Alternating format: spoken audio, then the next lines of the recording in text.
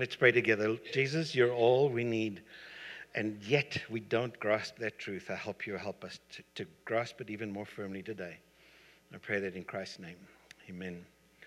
When my son was in elementary school, teachers complained about he was restless in class, he didn't pay attention and stuff, and so we took him to see if he had attention deficit disorder. Now, this was back in the days when teachers wanted the kids to sit quietly in class and be little girls, all of them.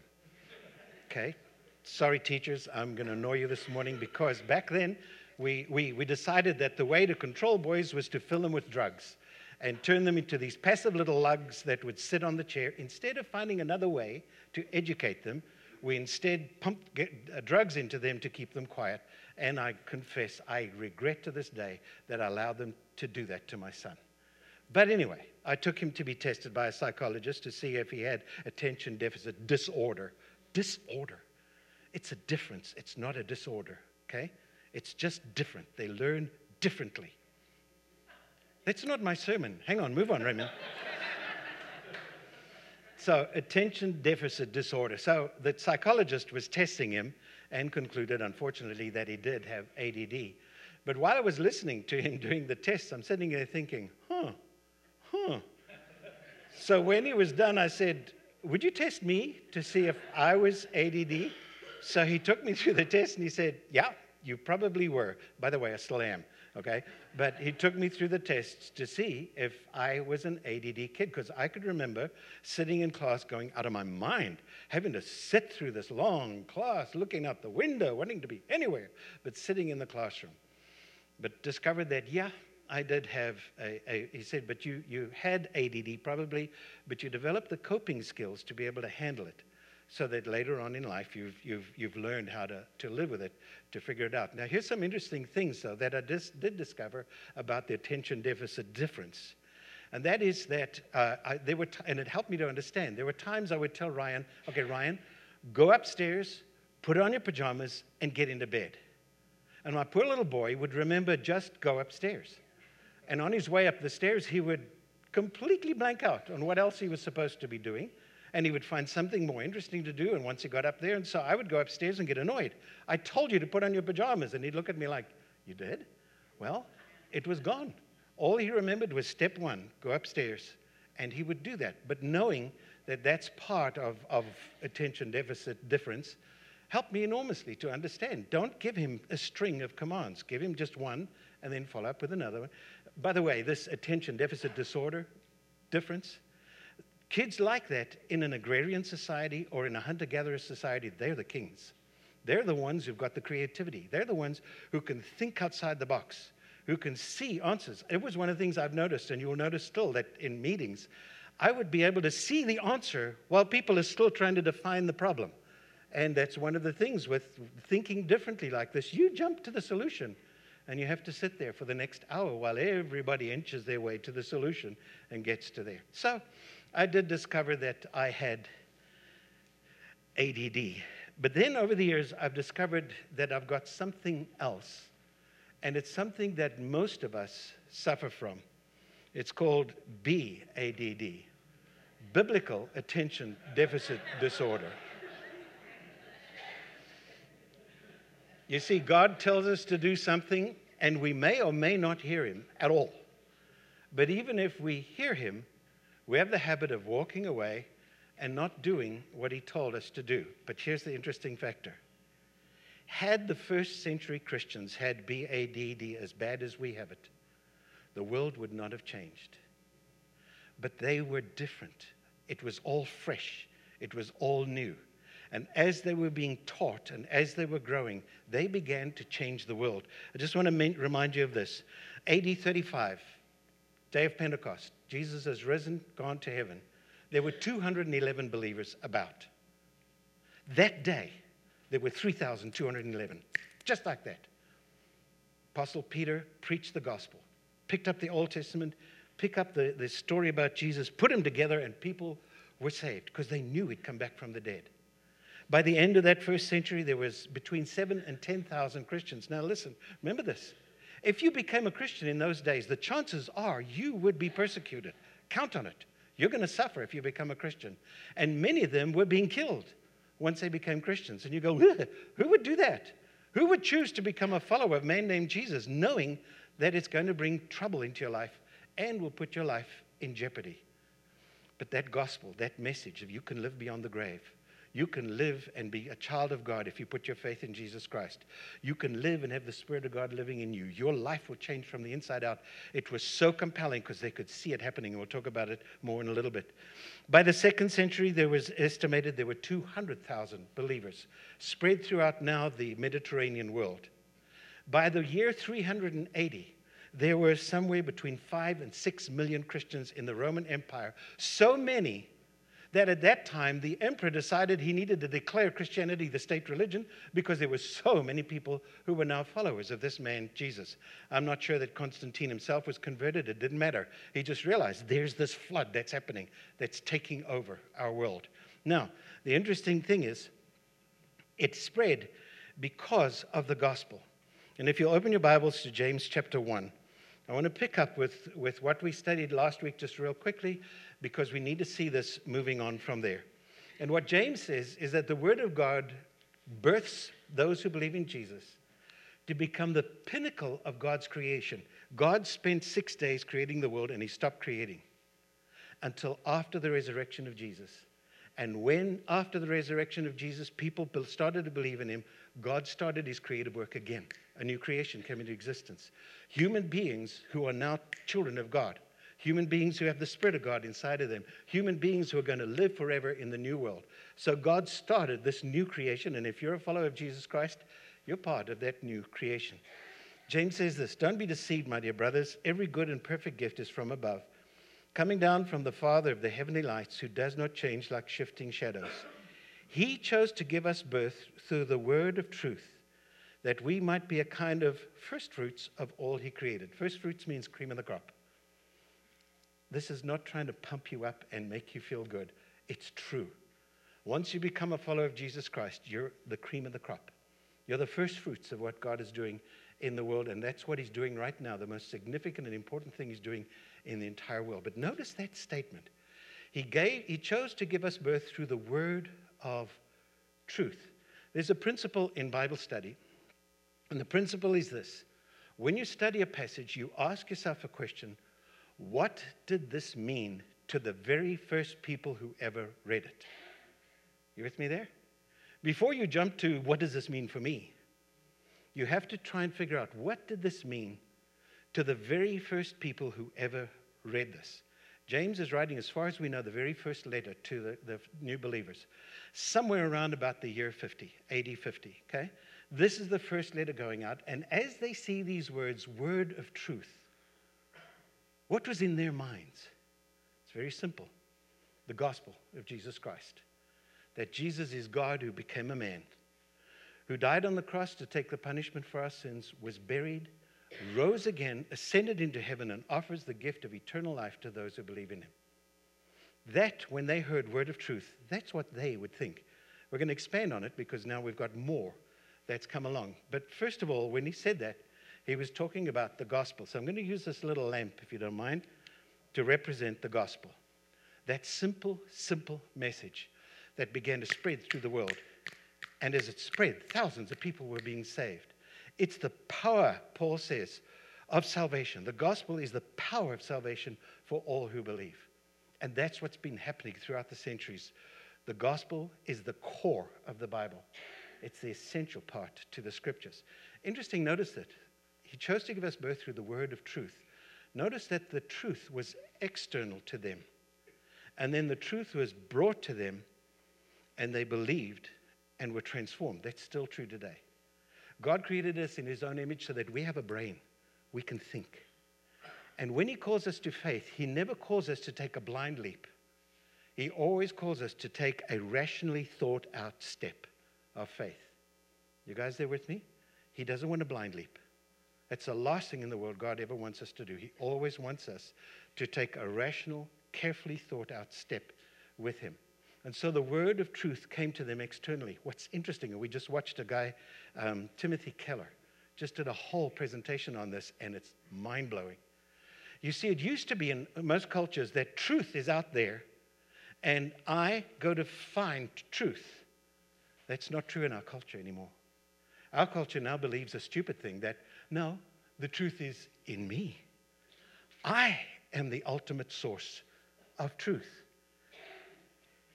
This very week, they discovered that it's safe for you to eat red meat. They've been telling us it's not safe. You shouldn't eat red meat. Don't eat red meat. This week, they suddenly discovered by doing research, if we can't decide whether it's good to eat red meat or not, how in the heck can we think, I know all the answers? The truth is in me because I can decide why we're here, where we came from. That's what our culture is now, that the truth now resides in me. By the way, as soon as I read that, I went and had a steak. Like freedom. Of course, I didn't read the article too closely because it probably does have warnings, but still. All right, so he chose to give us birth through the word of truth. Those very first people who read that, what he was describing was the gospel, the good news about Jesus Christ. In a few verses' time, he's going to talk about the law that gives us freedom, the perfect law that gives us freedom, the completed law that gives us freedom. Now, as he said that, they would understand one more different thing. This is a Hebrew Bible, by the way. This is Hebrew Old Testament. It's all Hebrew. Okay. When he spoke about the perfect law that gives freedom, he was describing the Old Testament plus the gospel. Without the gospel, the Old Testament couldn't free us. With the gospel, we were liberated. With the gospel, now the Old Testament made sense. All of it was pointing toward Jesus Christ. The whole sacrificial system, for example, pointed to Jesus Christ.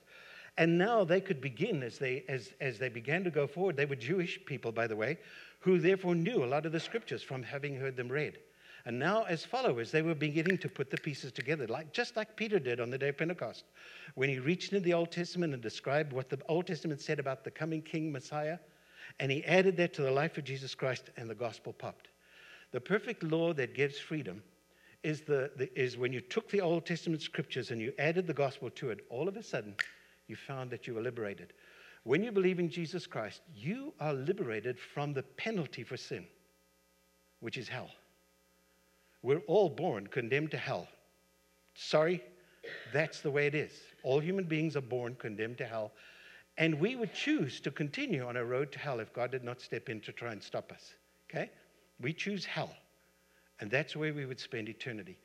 When you believe in Jesus Christ, you're liberated from condemnation to hell. There's no condemnation to those who are in Christ Jesus. So you with me there? But we're also liberated, and this is very important to listen to because it applies to what we're going to study. We're liberated from the power of sin. And we're liberated to be able to now become slaves to righteousness. Paul talks about this in Romans 5, 6, and 7. He says, the thing you need to understand, that the moment you put your faith in Jesus Christ, you're liberated. Not just from the penalty for sin, but the power of sin as well. So that when God tells you and me to do something, we can't go, I can't do it. He says, yes, you can. I can't do it. Yes, you can. How am I liberated? You're free. You can say no to sin and yes to righteousness. Plus, he's put the Holy Spirit inside of us. By the way, the Holy Spirit doesn't show up here because the Holy Spirit is writing this. And he's in other passages of Scripture. But right now, what the Spirit of God wants us to do is focus on the Word of God. So, are you guys awake and with me there? When he talks about the perfect law that gives freedom, he's talking about the Old Testament plus the gospel. Without the gospel, it never would have liberated them. All the 10 commandments, for example, tell us is we're lost and there's nothing we can do about it. But the gospel says we can do something about it by believing in Jesus because he took the punishment for what the law required. Okay, you with me there? Cool. This is such good stuff, believe me. But then James does something that no other religion did. No religion did this, and it was this. He summoned them to live moral, ethical lives. In those days, your religion didn't care how you lived. As long as you gave the gods their due, they didn't have any demands on you morally. They had no demands on you in terms of your spiritual life. Just as long as you came and you worshiped them, and by the way, they worshiped their gods because they were terrified of them, not because they loved them. They worshiped their gods because they were scared if they didn't worship them, the God would punish them somehow and get even with them. All their gods were, by the way, were man-created images of ourselves. You try and create a God. That God will just be a worse version of you, a bully version of you. And that's what they were creating all the time. And none of those religions, none of those gods they worshipped made ethical demands on them at all. Live as you want to. As long as you pay me, you can live as you want to. James says this, the Word of God summons us to live on the highest moral plane. You with me there? The Word of God calls on those who are followers of Jesus Christ that we're to live as if Jesus is living inside of us, which he is. He says this, my dear brothers and sisters, take note of this. Everyone should be quick to listen, slow to speak, and slow to become angry, because human anger does not produce the righteousness that God desires. Now, he's going to come back twice more in this book to speak about the damage we do with our mouths.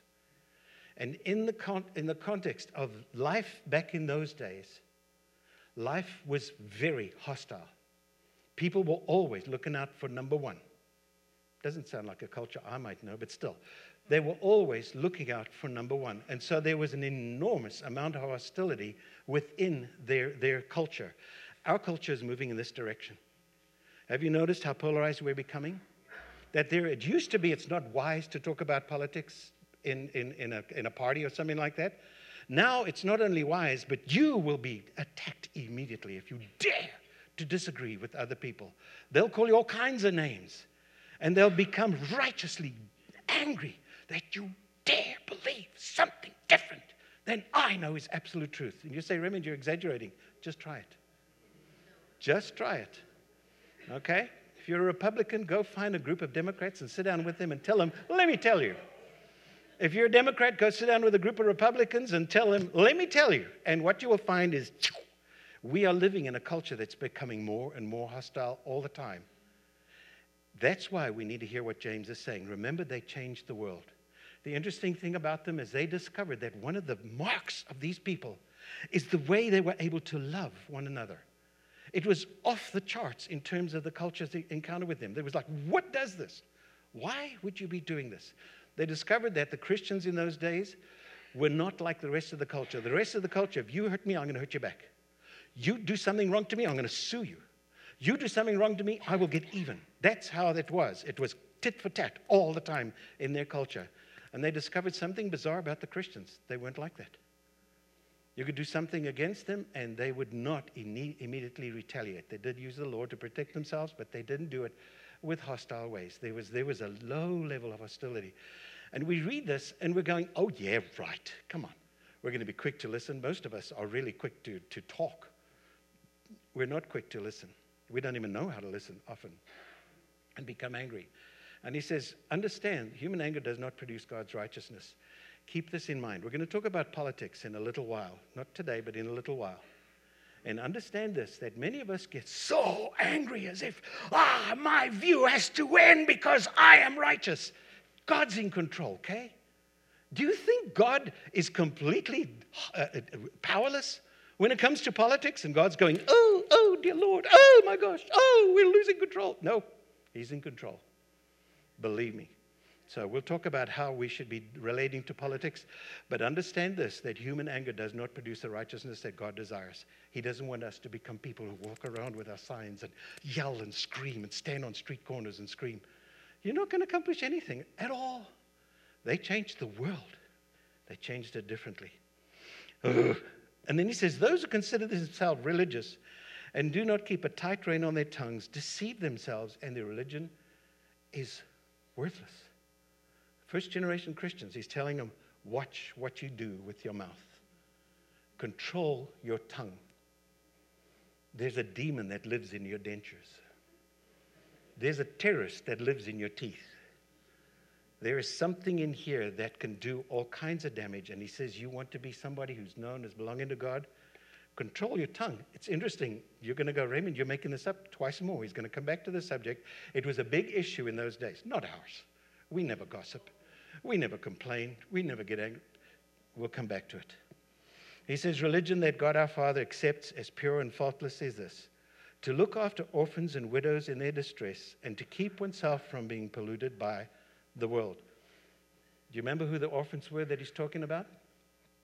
In those days, if a father didn't want a child his wife gave birth to, they would take the child and they would throw it on the city dump. To die there from exposure, or to die there from the animals that would be at the city dump, or to be taken by somebody and turned into a slave. So the orphans that he's talking about here were those who were orphaned in the normal way, but also children who were just discarded. They would just throw them away because they were not convenient. I can't imagine a culture that would kill babies just because they're inconvenient. You say, Raymond, you're getting close to politics here. Of course I am. When we deal with issues in this country and in this world and in our lives right now, there are some issues that are moral. They're not political. We call them political because we want to shut up those who dare talk about them. But abortion is not a political issue. It is a moral issue. 65 million children have been murdered since Roe v. Wade came into existence. God says religion that is our Father accepts as pure and faultless is to look after the preborn as well as the born, to look after them. And they did. What was astonishing is the Roman Empire, first century, discarded babies. Roman culture, third century, it stopped. Why did it stop? Because the Christians modeled it. What Christians would do is they would go to the city dump and rescue those babies. And they would take them into their households and raise them. Astonishing thing that they did. Looked after widows. Widows were cast apart. Once your husband died, you were destitute. There was no way you could go get a job. There were no jobs available in those days for widows. The church started to take care of the widows and be concerned for them. One of the interesting things that they noticed is that when a plague swept through a town, and the town people knew, I need to get out of town, they would run. But the Christians didn't. The Christians would stay behind and take care of the sick, often putting their own lives on the line to do that. And so this letter is being written about the year 50, okay? It's going out to new believers who at this point in time start to do what they're being told to do by God. Isn't that wonderful? That's how they began to change the culture. They began to change their world simply by doing that as well. Now, here's the beauty about God. He doesn't only tell us what to do, He tells us how to do it. And here's another biblical principle. When you study the Bible, you always ask, what did it mean to the very first believers?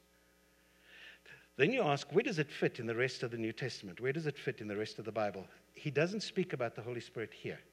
It's not his point is to focus us on the Scriptures. But it's the power of the Holy Spirit using the Scriptures that enables us to do what God has called us to do. You guys with me there? Interesting thing is Jesus is called in John chapter 1, in the beginning was the Word. Isn't that interesting? There's a direct connection between Jesus Christ and the Scriptures. And that's why the writer to the Hebrews says, this is not just a book. This thing throbs with the life of God. And so the Word of God, Jesus, and the written Word are so directly connected that when you read the Bible, it's Jesus speaking to you. Put that in mind, okay? So whenever you're reading this, Jesus, the Lord who died for you, who loves you, is speaking to you through the pages of this book. And the Spirit of God is the one who wrote it. So James's focus right now is on how the Word of God changes us, transforms us. And so watch what he says to us to do. Okay, here's what he says. The Word of God not only tells us what to do, it empowers us to live on the highest moral plane. He says, therefore, get rid of all moral filth, and the evil that is so prevalent, and humbly accept the word planted in you, which can save you. Now, the word save there is describing salvation as a whole picture. Salvation happens the moment you believe in Jesus Christ. We're saved by grace through faith, not of ourselves. It is a gift of God so that no man can boast. We're saved the moment we believe in Jesus Christ for eternity. If you've never believed in Jesus, don't waste another day of your life. God's got a wonderful life for you planned. don't waste another day. If you've never yet believed in Jesus Christ, do it today, okay?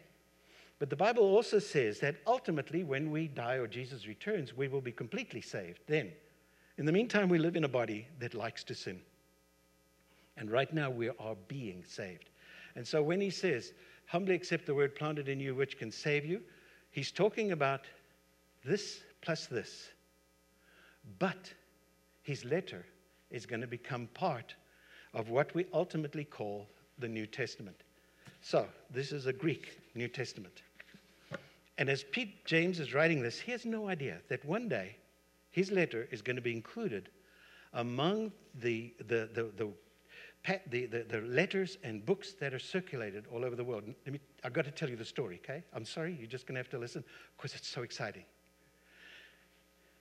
From that letter onward, over the next 50 years, there were Gospels being written. The Gospels were descriptions of the life of Jesus Christ. And as those Gospels were written, people read them and went, oh, I need a copy. And so they would make a copy. By the way, writing a Gospel would have taken weeks. They didn't have computers, do it all with spell check and everything like that. The writing of a Gospel would have taken weeks or months as they sat down and they wrote carefully, thoughtfully, what those Gospel writers wanted to do. Matthew, Mark, Luke, and John. If you haven't read the Bible yet, start there, because that gives you your introduction to the whole big picture. It would take weeks or months. We don't know exactly how long, but there are thousands of letters in these writings. To make a copy, if you wanted to make a copy of it in those days, you would have to give up days, weeks, months, depending how long one of these things were. But here's what's interesting. No other religion did that. No other religion circulated its texts. They had texts, many of them, but it was only for the priests to go and consult. But the ordinary person never read them.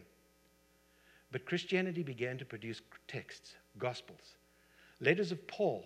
Very quickly, the letters of Paul became identified by God's people as, this is God speaking. We need a copy. We need to make a copy of a copy of a copy of a copy of a copy. That's how we get the New Testament. Thousands of copies were made. No religion on earth did that. Christianity did. They began to read passages and read the Gospels. They read the letters. They read the book of Acts. Eventually, the book of Revelation was the final one that was written about AD 90. They read, and as they read these things, they knew God was speaking through them. And so they began to make copies and circulate copies and get their own copies in the churches. By the way, in the churches those days, most people were literate. And you probably had one person in each church who could read. And then they would read the scriptures and perhaps explain the scriptures as they're doing it. Isn't that funny? We're still doing what they did 2,000 years ago, where we read the scriptures and explain them as we go. Interesting thing came about. Notice these are called codexes. In those days, most things were done on scrolls and sent around and copied as scrolls.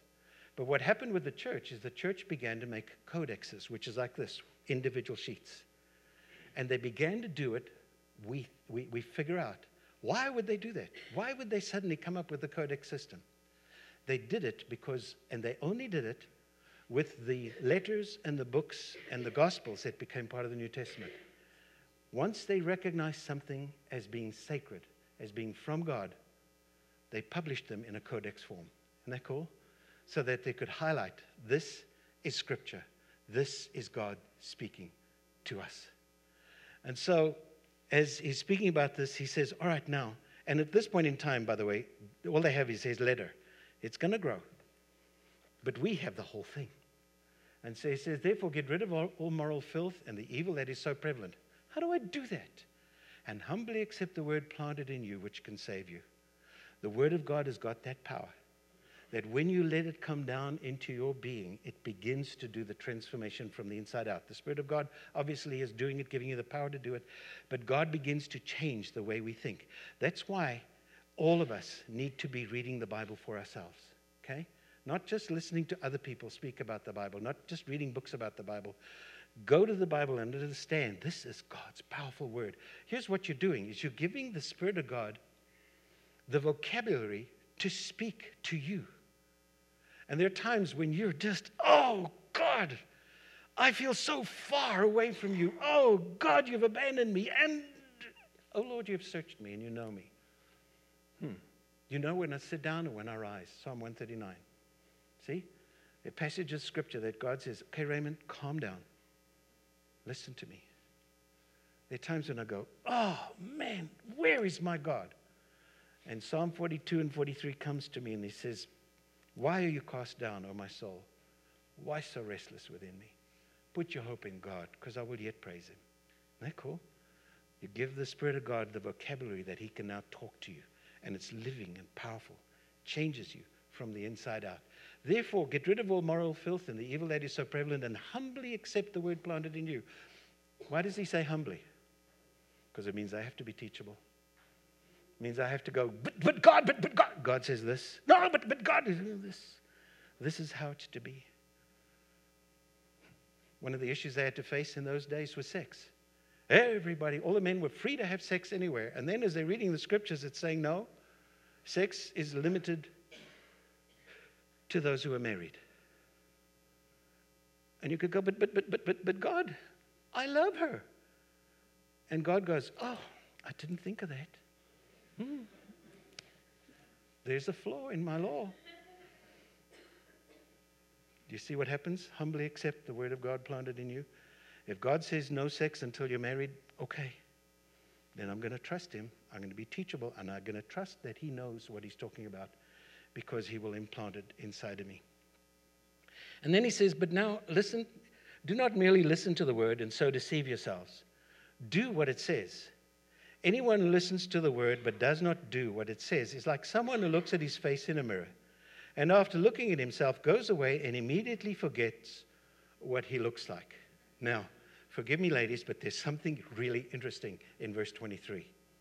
He says, anyone who listens to the word but does not do what it says is like a male who looks at his face in the mirror. That's the word there. It's not someone. It's the Greek word andri, which means a male. And it's not anthropos, which means male or female. It says andri. It's like a male who looks at himself in the mirror. Now, you see, I know this is sexist, but it's true. When a woman looks in the mirror, she can see a gray hair when it's still deep inside her skull. When a woman looks in the mirror, she can see a flaw that is still 5 miles below the surface. She can see it coming. Think about it. How often have you been in a restaurant and a man has pulled out his mirror and adjusted his lipstick? Males, he knew, like that. You look in the mirror and it's like, oh, I'm still here. Okay. And we move on and go from there. And by the way, the mirrors in those days were not mirrors like we have. It was polished metal. So keep that in mind in just a moment. James is saying one of the problems that you as Jewish people have, and all Christians are going to struggle with it, is that we look into the Word of God and immediately forget it and walk away from it. We've got BADD, Biblical Attention Deficit Disorder. And he says, don't do that. When you come to the Word and God speaks to you, don't be like a person who looks in the mirror and just walks away, but rather instead, he says, but whoever looks intently into the perfect law that gives freedom and continues in it, not forgetting what they have heard, but doing it, they will be blessed in what they do. Now notice that. Their mirrors, you had to look intently into the mirror in those days to be able to see. And the word looks intently means to stoop down. And you had to stoop down to look into the mirrors in those days just to see what flaws were on you. You had to go really close to the mirror. And he says, and so what we should do is we should go to this book and we should look intently. Bow our heads over it. Spend time in here. If you don't understand everything, welcome to the club, okay? We've got master's degrees in theology, and we read something and go, what? Okay?